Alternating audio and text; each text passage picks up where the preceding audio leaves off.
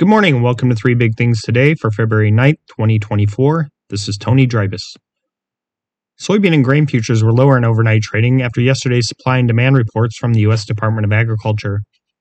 Brazilian soybean output is now seen by USDA at 156 million metric tons, above trade expectations for 152.5 million tons.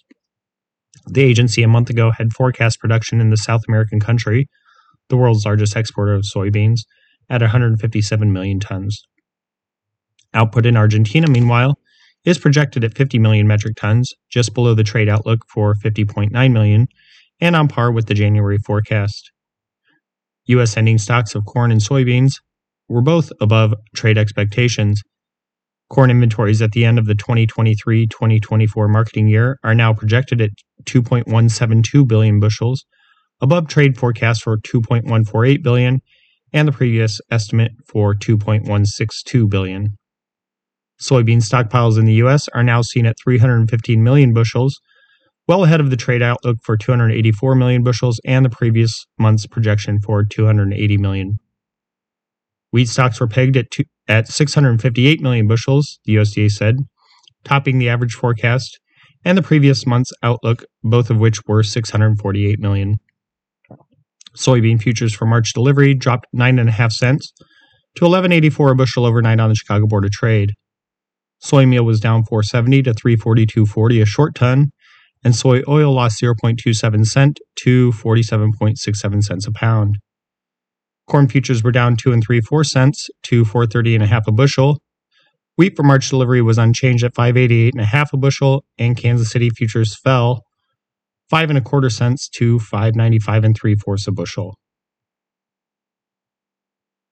Export sales of corn, wheat, and beans were all higher week to week, according to data from the USDA.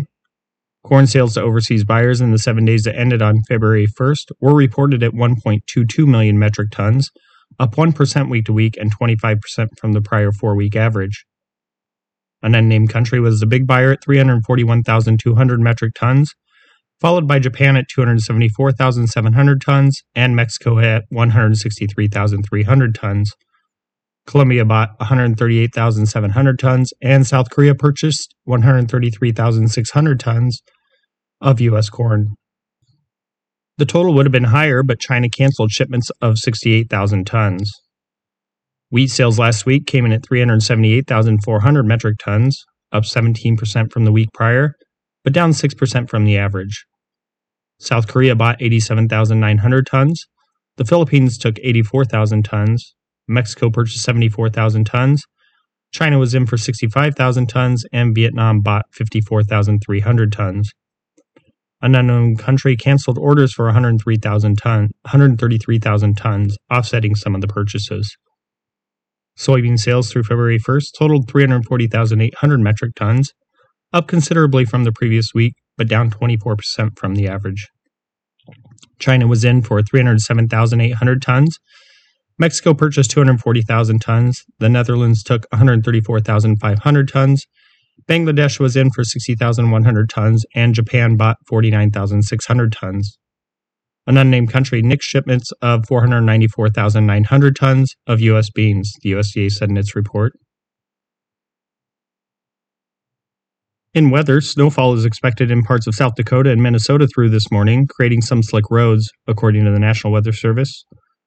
The light snow, along with previously warm ground temperatures, has caused icy roadways this morning, the NWS said in a report early this morning. Strong winds are expected in northern Wisconsin this morning and likely will continue into tomorrow.